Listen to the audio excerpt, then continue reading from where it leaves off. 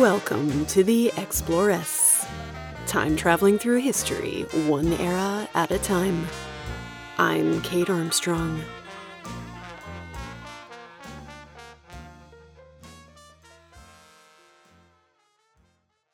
It's 1922, and you're on a stakeout in New York City, standing in the shadows on the corner of West 52nd. If you believe the rumors, this spot is home to more than 30 illegal speakeasies. You squint at the suspiciously long line of patrons queuing up outside the bodega. You doubt they're there for candy bars and cigarettes this late on a Wednesday night. You swallow your nerves as you watch another tipsy group of girls disappear into the bodega. Then you smooth down your dress, pat your purse to make sure your flask and funnel are easily accessible, and you join the line.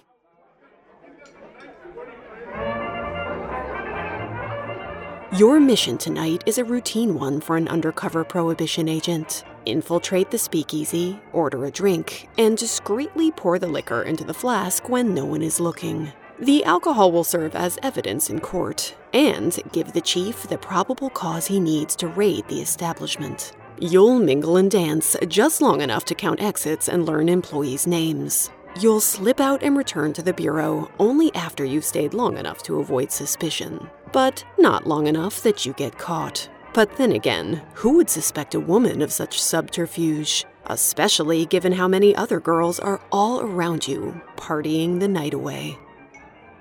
Lots of women fought to make America dry. They stood at the forefront of the temperance movement, campaigning to get rid of alcohol. They were a big reason why Prohibition became a constitutional amendment. They fought for it in speeches and marches and helped police it as law enforcement agents. What was it about the cause that called to so many women? What made them hitch their wagon to this monumental task? In our next few episodes, we're going to dive into 1920s Prohibition and look at it through the eyes of the women who fought for and against it, raising their voices to get the law passed, and using their wiles and courage to subvert it. Grab your axe, a badge, and a righteous attitude. Let's go traveling. But first, I want to remind you that my novel, Nightbirds, is officially out now wherever good books and audiobooks are sold. Thank you to everyone who's bought and raved about my 1920s tinted feminist fantasy. I've loved sharing it with you.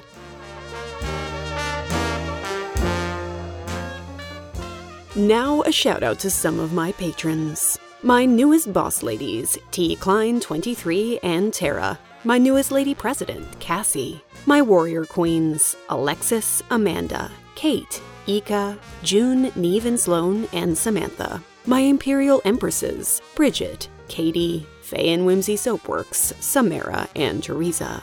And my lady pharaohs, Cheryl, Sophie, Kate, Laura, and the fabulous Courtneys. Patrons play a huge role in keeping this show going. For just a couple of bucks a month, they support an independent creator and get access to exclusive bonus episodes, contests, the Explorers calendar, giveaways, full interviews with guests, and more. To find out all about it, just go to my website.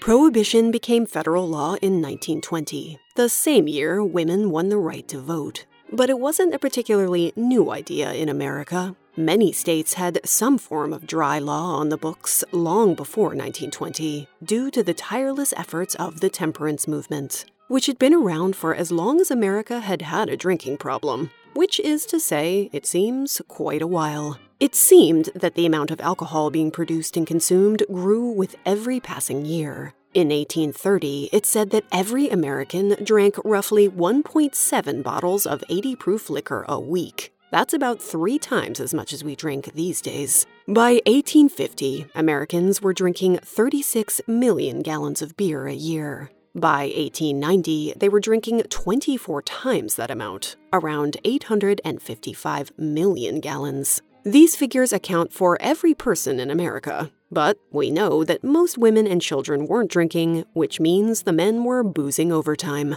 Why were American men drinking so much? Well, most spent their days doing back-breaking labor for 12 hours a day for very little pay, in a period where labor laws were few and far between. Many looked forward to quitting time, understandably, when they would get a drink or three at the local saloon, a male-dominated space where they could relax and forget their troubles. Many were also first-generation immigrants, as massive numbers of German and Irish migrants settled in the U.S. in the latter half of the 19th century. They opened saloons in their neighborhoods, as drinking was an integral part of their cultures. 80% of saloons were owned by first-generation Americans, which is why some temperance reformers encouraged Congress to restrict immigration. They thought it would curb the country's drinking. Or were some of them just trying to keep foreigners at bay? Xenophobia was rampant in the early 1900s, a reaction in part to the way immigration caused the U.S. population to swell by more than 40% from 1890 to 1910.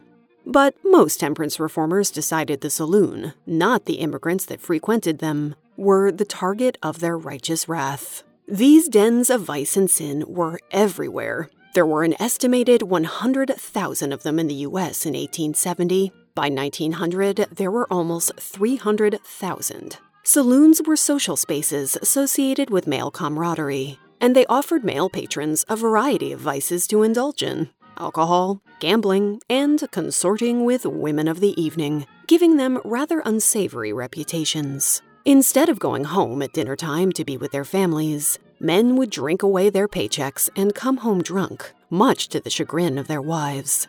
Most women hated saloon culture, as they're the ones who paid the price for it. Alcoholism meant an increase in domestic violence, the spread of venereal disease, and even sometimes a husband's untimely death. But the most common and frustrating result of alcoholism was that a man's family had to go hungry because he, as the main breadwinner, drank all his earnings at the bar. This was an especially dire situation, given that American women legally couldn't have their own bank accounts and didn't make nearly as much as men. Your husband was in control of your family's finances, and there was no way to stop him from spending all your money on booze, short of dragging his sorry rear end out of the bar yourself. Oh wait, you couldn't even do that. Many saloons specifically banned women from entering to preserve the rowdy, rough-and-tumble culture of the establishment. And as a result, drinking in public became a very gendered activity.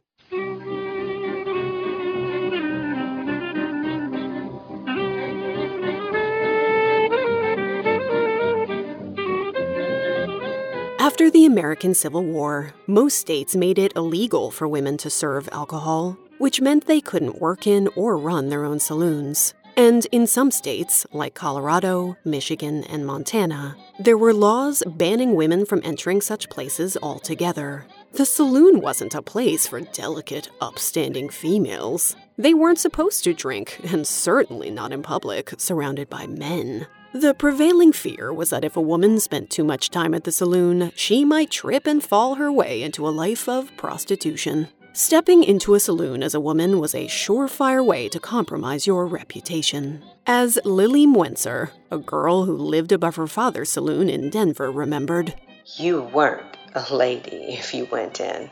This notion was so strong in America that when temperance reformers entered saloons to record drinking habits for their research, they were often met with jeers and rather uncomplimentary names. It was yet another example of the kind of antithetical gender roles that 19th century society loved to dote on. Men were strong, women were delicate. Men drank, women didn't. This notion about boozing it up being unwomanly was rife in the lead-up to the 20s. We ladies could technically buy alcohol. "You don't have to leave, but you can't stay here," was a common policy among saloons regarding women looking for a tipple. They didn't mind taking women's money, as long as they didn't take a seat at the bar. They'd often sell ladies' bottles at the back door before shooing them right away.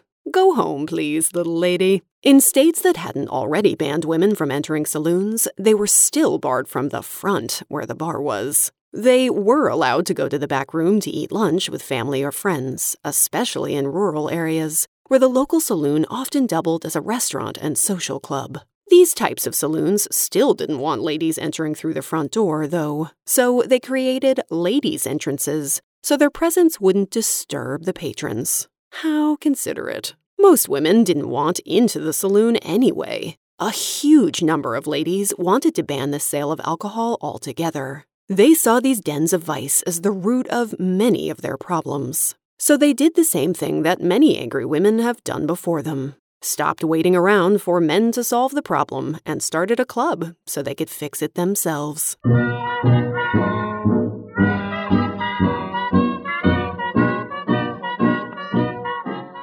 The temperance movement was full of and fueled by American women. The Women's Christian Temperance Union, or WCTU, was founded in 1874, and it would become the biggest political organization run and made up of women in America's history.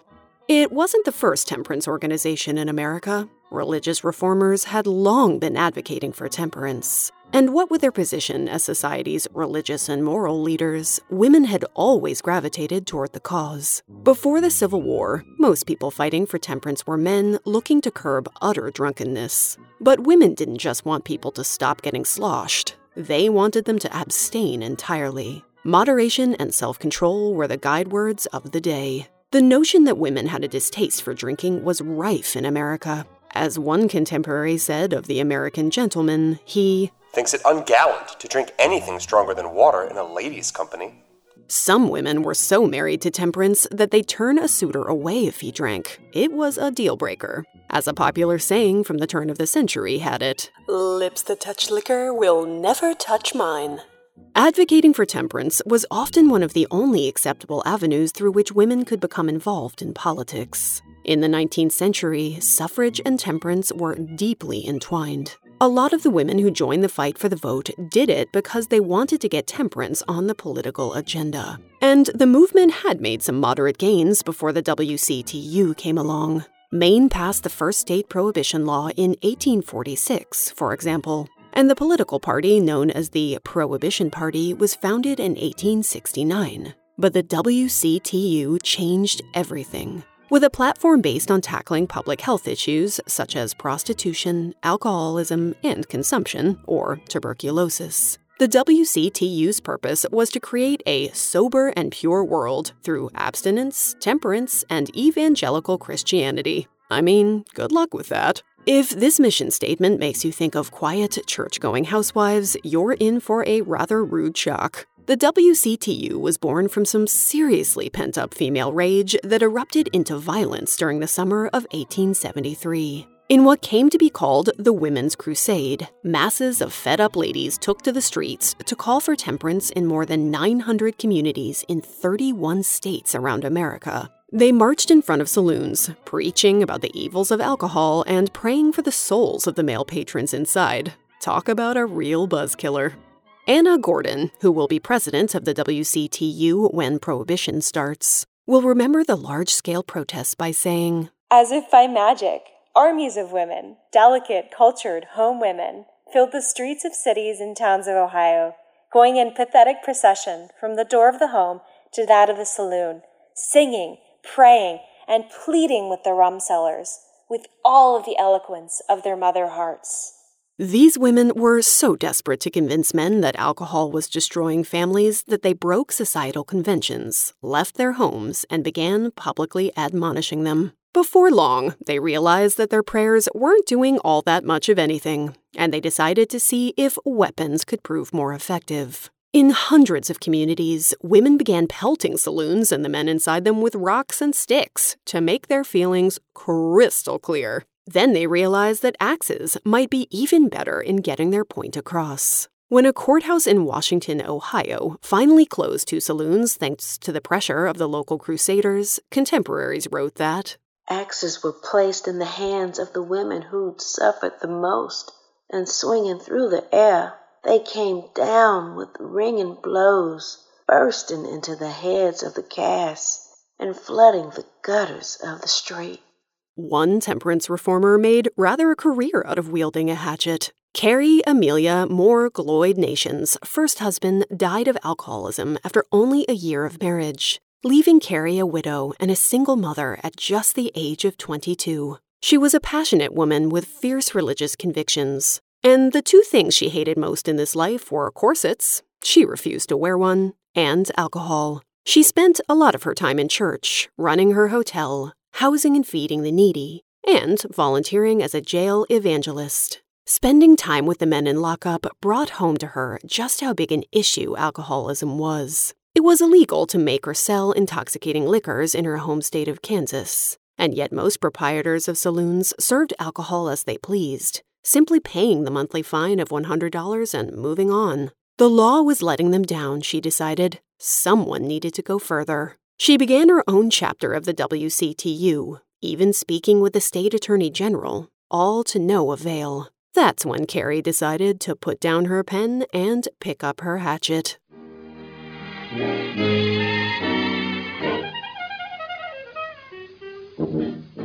At 6 feet tall, Carrie Nation cut an imposing figure when she started traveling to saloons across Kansas to dole out her particular brand of vigilante justice. Often wearing a black and white gown that looked as though she'd stolen it straight from a nunnery, she'd march into a saloon and greet the barkeep with a "Good morning, destroyer of men's souls." How's that for an entrance? Then she'd start swinging that hatchet, creating utter chaos, singing hymns all the while. "I smashed the mirror and all the bottles under it," she wrote. "Picked up the cash register, threw it down. I threw over the slot machine, breaking it up, and I got from it a sharp piece of iron, with which I opened the bung of the beer kegs, and opened the faucets of the barrels, and then the beer flew in every direction, and I was completely saturated. A policeman came in and very good-naturedly arrested me."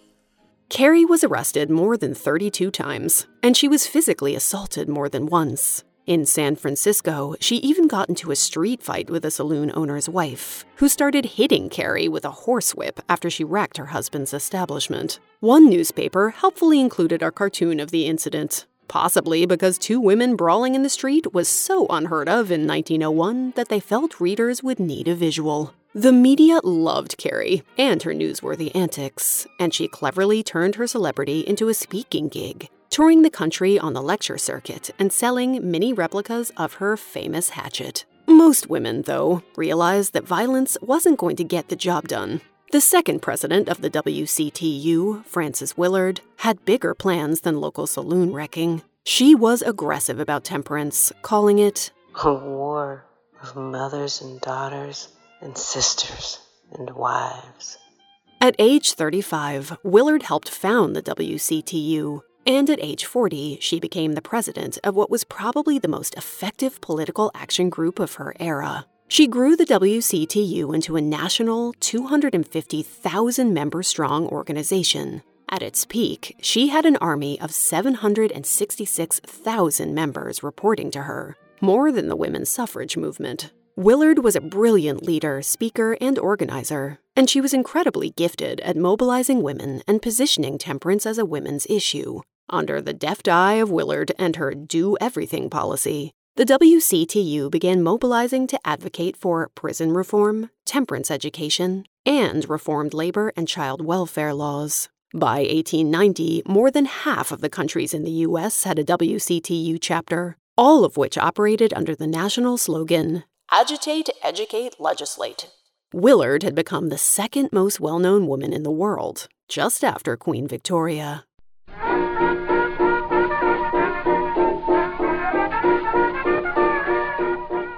Part of what made the WCTU so successful was that it was one of the first national organizations that both black and white women could join. Although the WCTU's leadership was primarily white, many black women joined, and for the same reason white women did. They wanted to prevent alcoholism from causing their families to slide into poverty. Several black women emerged as leaders, including Lucy Thurman, the WCTU's only black founding member. Early on, she established the WCTU's National Department of Colored Work, where she worked alongside other black temperance activists like Frances Harper. However, despite the progressive inclusion of black women, the WCTU was still divided along the color line and plagued by racism, at a time when racial violence and segregation were rampant. Lucy and Frances had to fight continually for funding and support, and they often faced difficulty in getting white women to help organize black WCTU chapters.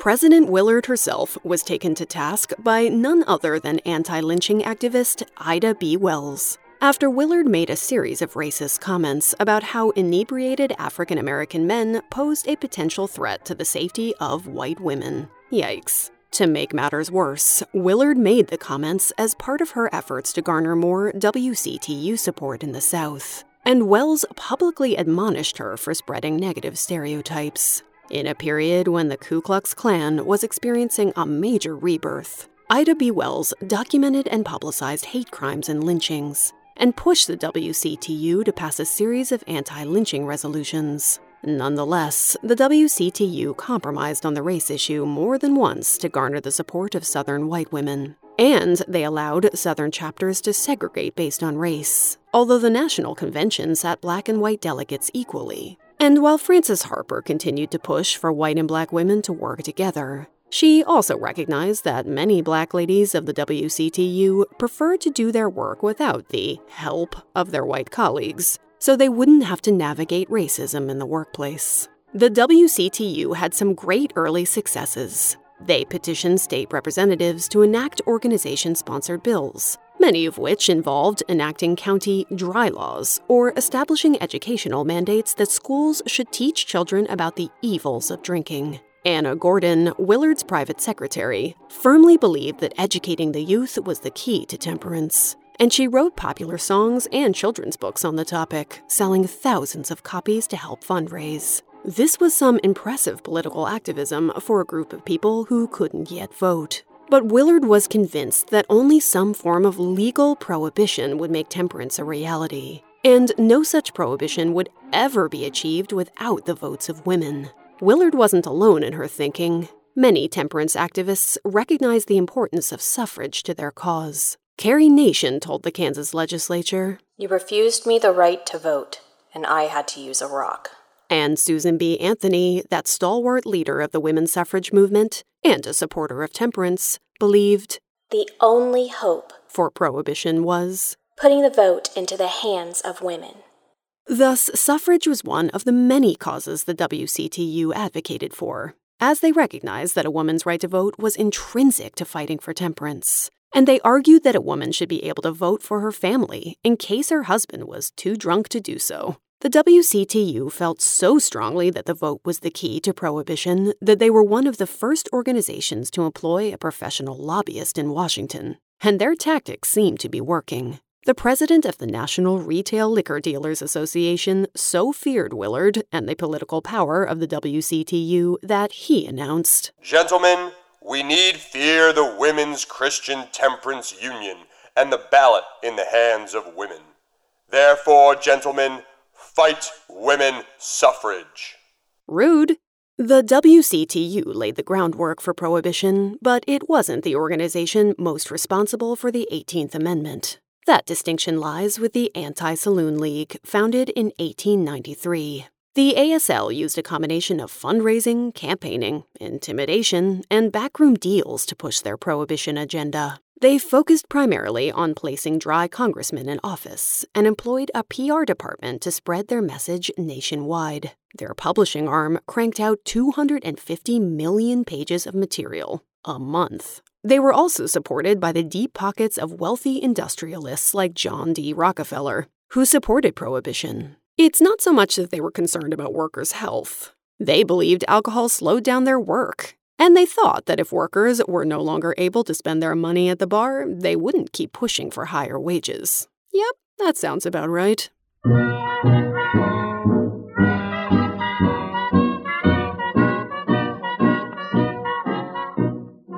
At the dawn of the 20th century, the idea of national prohibition was really starting to gain momentum. This was the progressive era of widespread social activism and political reform, and plenty of people were blaming the saloon for America's many problems. By 1916, some form of dry law was on the books in 23 states, and more than 50% of the U.S. population was under some sort of alcohol prohibition. But federal prohibition still seemed pretty far off, largely because the government relied so heavily on the taxes alcohol brought in. It was only with the ratification of the 16th Amendment, which authorized a federal income tax, that Prohibition really became a possibility, until America entered the Great War in 1917. National sentiment turned against German Americans, which was worrying for the country's biggest breweries. The beer industry was huge in America, producing some 900 million barrels a year, and the highest ranks of the industry were dominated by German-American beer barons like Adolphus Busch. The government began pumping out anti-German propaganda to aid the war effort. Shunning beer became a patriotic act.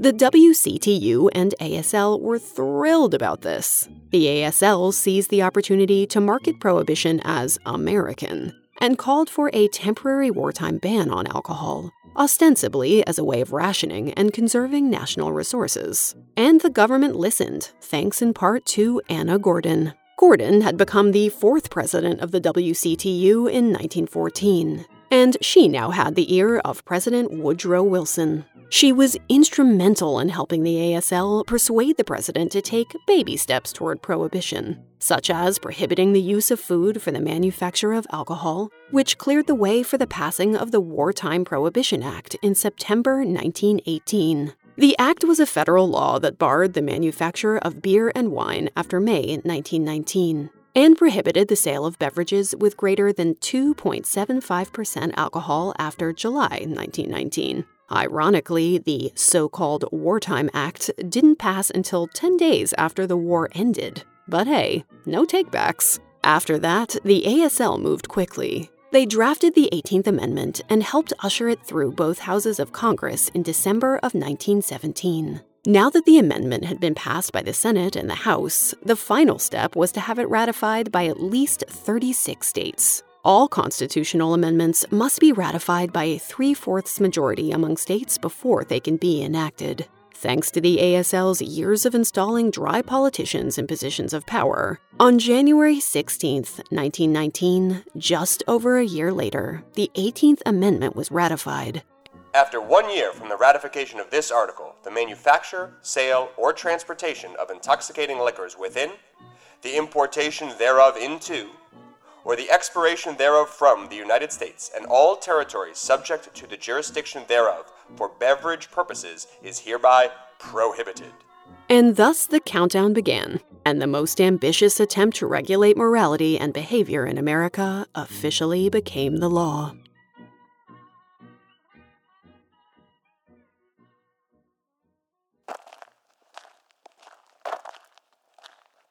You click your way down cobbles, heading for a nondescript door. You hand the doorman a secret password and your weapons, and suddenly you're in one of the hottest clubs in town.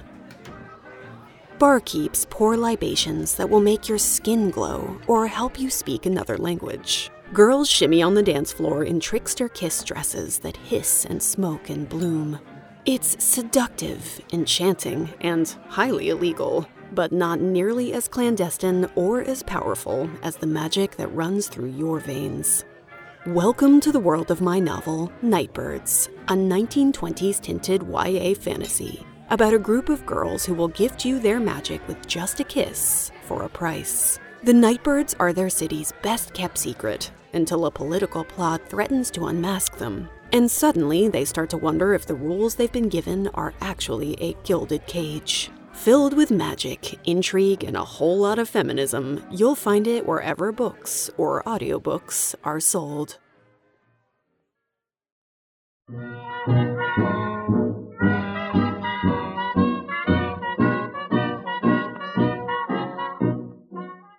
Temperance reformers were elated. Anna Gordon remarked, All of us everywhere, men, women, youths, maidens, boys, and girls, may pull together toward the goal of a world made wider for women, happier for humanity, safer for little children, a world commercially more prosperous, a world with better health and bigger wealth, a world in which prohibition, purity, and peace eventually shall triumph over discord, disease, and death. Some Black leaders were cautiously optimistic as well, as they saw prohibition as an opportunity to earn greater equality. Others were less pleased, as many Black Americans worked in the nightlife, entertainment, and restaurant industries that depended on alcohol sales. Plus, they hadn't forgotten that the ASL forged an alliance with the KKK to gain votes. Many Americans were simply upset because they saw the law as an infringement on their personal freedoms. With one New York Herald correspondent writing, "There never has been a greater wrong perpetuated on the American people."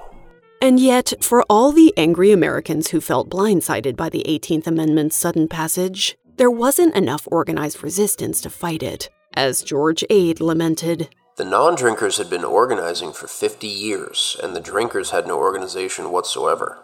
They had been too busy drinking. Of course, you know what happens when you announce a popular store is going under. People crowd around for that everything must go sale. In the year before national prohibition goes into effect, the U.S. goes on a crazed bender, drinking to excess, purchasing home brewing kits, and hoarding bottles in basements to prepare for the dry years ahead. It's perfectly legal for private homes and clubs to keep any alcohol purchased before the law takes effect. J.P. Morgan, for one, purchases 1,000 cases of French champagne to wait out the law. Even Warren G. Harding, who will become president in 1921, and who was only a Prohibition supporter to win votes, purchased $1,800 worth of liquor. That's about $26,000 today, and will regularly offer drinks to visitors in the presidential living quarters. After all, the 18th Amendment doesn't say anything about the legality of drinking intoxicating liquors. So, as we foxtrot our way into the 1920s, Prohibition is now a federal law. But laws don't mean much without enforcement, do they? So, the Volstead Act is passed, mostly to empower the government to enact and enforce the 18th Amendment. It details the specifics of what Prohibition will look like on the ground. It's written, once again, by the ASL, who are intent on making it as strict as possible. President Woodrow Wilson vetoes it, calling it too extreme. But the ASL-backed Congress overrides him. It defines intoxicating liquor as any beverage containing greater than 0.5% alcohol and outlines penalties for lawbreakers. The maximum penalty for first-time offenders caught manufacturing, selling, or transporting alcohol is 6 months in prison and a $1,000 fine, with greater punishments for repeat offenders. It also makes the Treasury Department responsible for enforcing the law, as they were already responsible for collecting alcohol taxes, and the Bureau of Prohibition was created as a division of the IRS.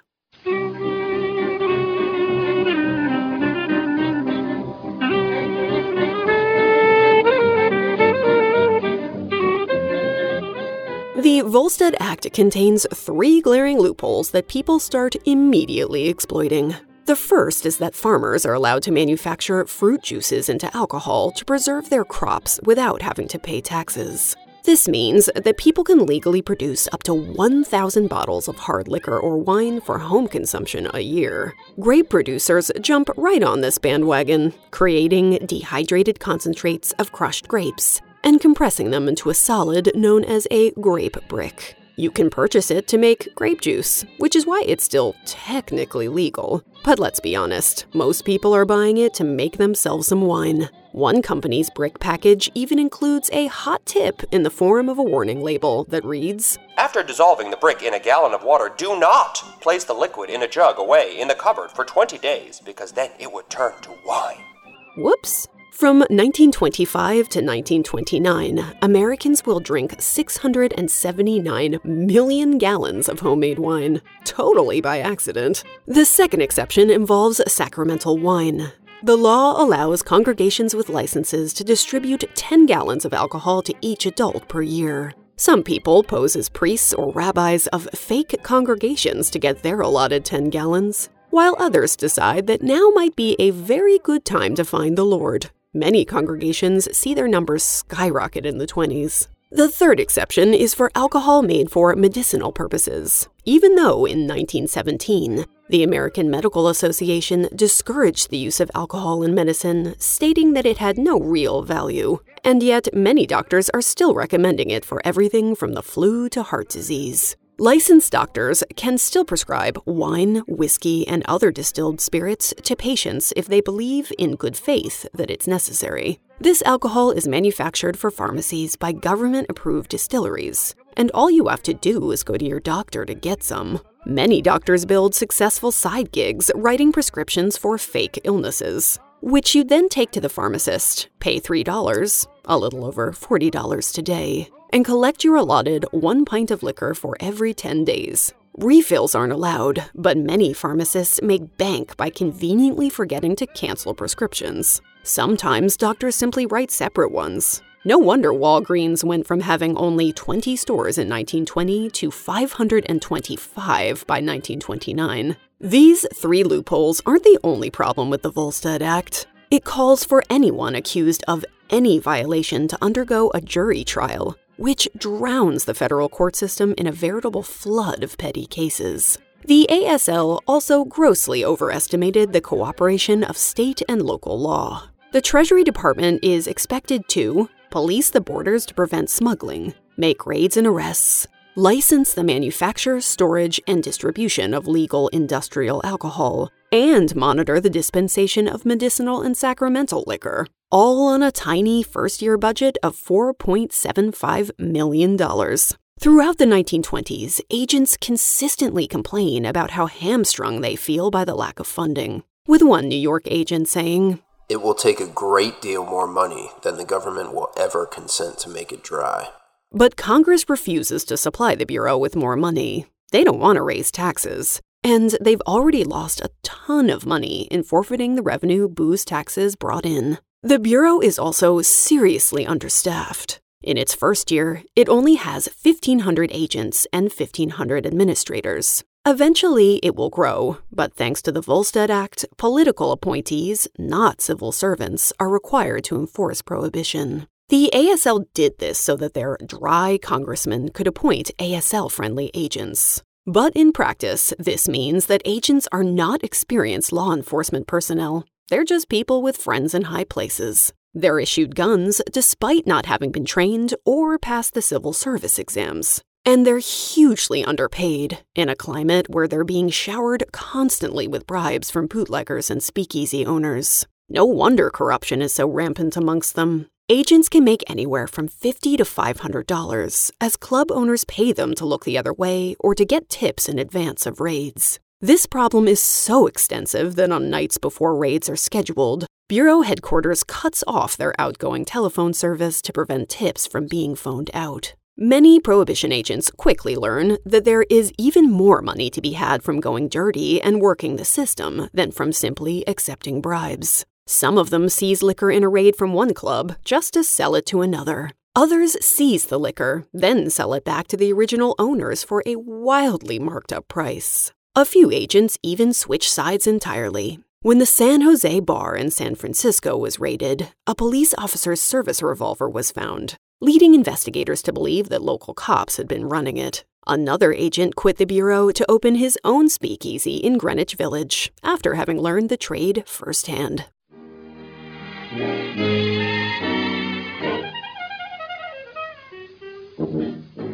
That's not to say they don't kick some butts and take some names. From 1928 to 29, the Bureau will confiscate 11,416 stills, 15,700 distilleries, and 1.1 million gallons of alcohol. That's in just 1 year. These are often selling alcohol to speakeasies, the illegal underground bars and clubs that pop up after Prohibition is enacted. New York alone has over 30,000 speakeasies and nightclubs serving booze, which gives the Bureau a great idea. Let's open a fake one of our own. The Bridge Whist Club is one such speakeasy, meant to bait bootleggers so the feds can penetrate the network of smugglers who supply New York City. It doesn't catch any criminals because, let's be honest, they knew the score here. But it did accidentally make quite a bit of money selling cocktails. Whoops! Turns out creating fake speakeasies isn't the best way to enforce prohibition. So most agents simply go undercover at real ones, pretending to be patrons and asking for a drink.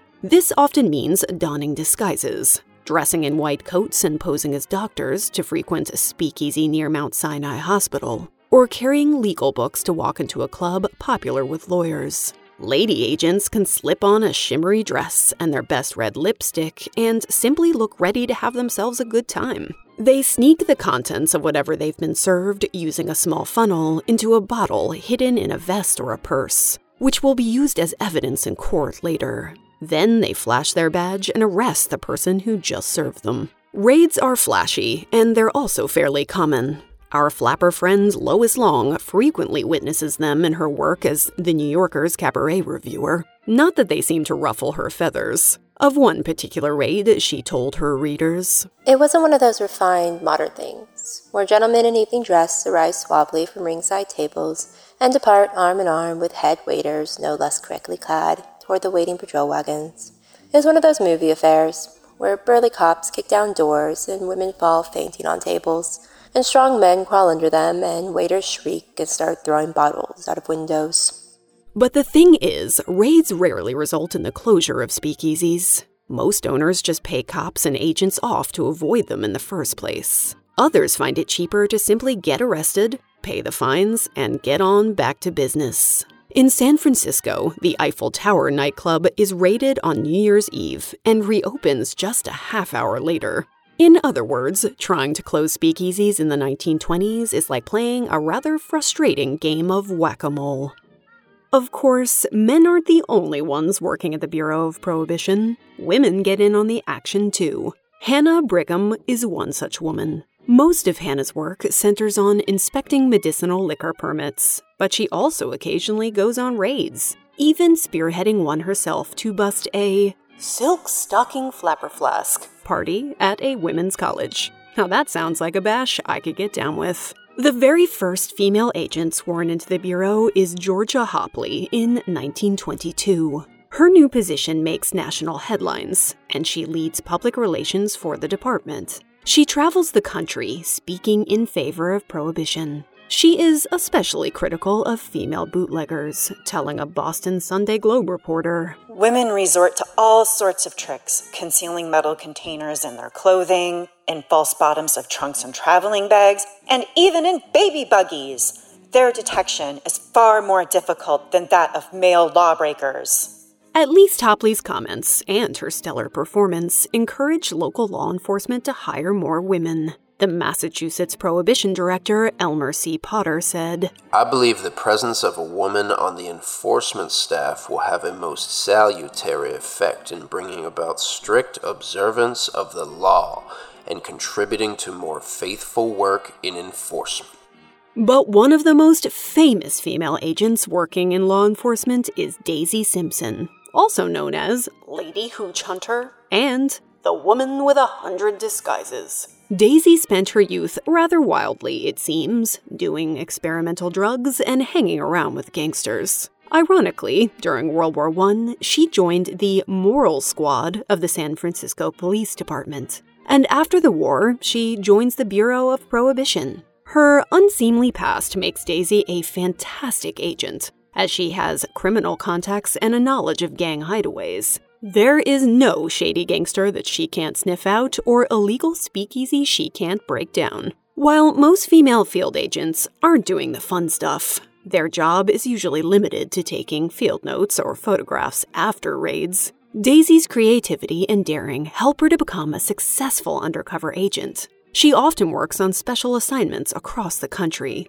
Her MO tends to be that she feigns an illness while standing outside a speakeasy and busts the proprietors when they offer her a restorative sip of liquor. Daisy quickly becomes a media darling, as the newspapers just love detailing the undercover exploits of Bureau agents. Unfortunately for Daisy, in 1925, a San Francisco Treasury Department official will ban women from field agent work, and so she resigns, unwilling to work as a secretary. A year later, she's picked up in Texas on drug charges, and, unable to make bail, she shoots herself in the stomach with a gun she had smuggled in. She survives the suicide attempt and receives a suspended sentence before disappearing from the public eye. I, for one, hope she moves to a fabulous cabin and makes herself a nightly cocktail.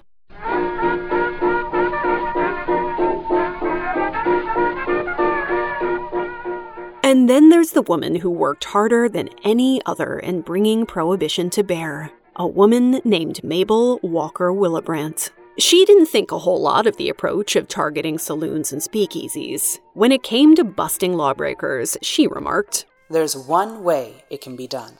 Get at the source of supply. And she has the authority to do it. In 1921, at 32 years old, Mabel is appointed by the president to the position of Assistant U.S. Attorney, and thus she becomes the highest-ranking woman in the federal government. Damn, girl! She isn't thrilled with the job, to be honest. She doesn't even personally support Prohibition, and she resents being so intricately linked with it. But she is a hard worker, and likes to see a thing done properly. Give me the authority and let me have my pick of 300 men, she said. And I'll make this country as dry as it is humanly possible. Which she does, so ferociously that she features on the cover of Time magazine with the rather interesting nickname, Mrs. Firebrand. She thinks the path to success is to stop busting the places that sell liquor and instead to go straight to the people who are making it. She wants to target the bootleggers, rum runners, and tax evaders. I know them. And I know how they could be cut off. I have no patience with this policy of going after the hip pocket and speakeasy cases. That's like trying to dry up the Atlantic Ocean with a blotter. She argues more than 40 cases before the Supreme Court, presides over a staff of 100 people, and is involved in 600,000 federal prosecutions from 1920 to 1933. Girl's busy. She successfully argues that income made in the course of illegal activities should be taxed, which enables her to bring tax evasion cases against gangsters such as Al Capone. She is frustrated by a lack of resources and coordination, but she still makes bootleggers tremble. When Collier's magazine publishes a profile of Willebrandt in 1924, it reads, I know a way to make a wise bootlegger in the United States shiver in his boots. How? Easy. Just slip up behind him and whisper, Miss Willebrandt is after you. But despite being called the First Lady of the Law by Prohibition supporters, Mabel deeply sympathizes with many of the female bootleggers and speakeasy hostesses that she's arresting. And she often argues that they're only doing it out of financial necessity. As a lady, it isn't easy to make good money in the 1920s. And we'll meet some of these scandalous and fabulous dames in our next episode, when we dive into the women who go up against the law.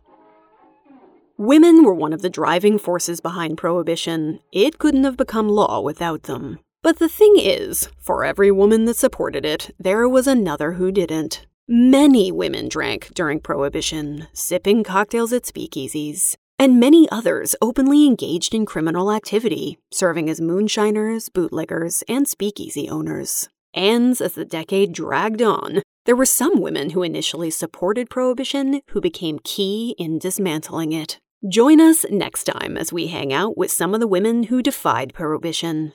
We'll learn how to get into a speakeasy, what 1920s women were sipping on, and find out how Prohibition actually encouraged many women to drink, and even played a part in their liberation. Until next time.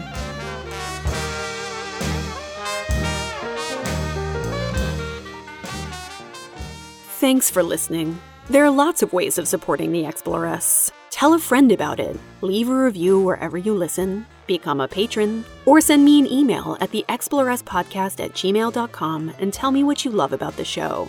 I always love hearing from you. Much love to Carly Quinn, my research and writing assistant, without whom this episode wouldn't have been possible. And of course, don't forget to check out Nightbirds. You can buy it or listen to it wherever good books are sold. You'll find show notes for this episode on my website, theexploresspodcast.com, where you'll find a transcript, lots of images, a list of my sources, and more. On social media, you're most likely to find me on Instagram at The Exploress Podcast, and every once in a while on Twitter and Facebook. Thanks as always to Paul Gablonsky, aka Mr. Exploress, for my theme music and logo, and to the following legends for their vocal stylings: Brittany, Kim, Cassie, Veronica, Cecilia, Jessica, Detra, Andrew, and my brother John.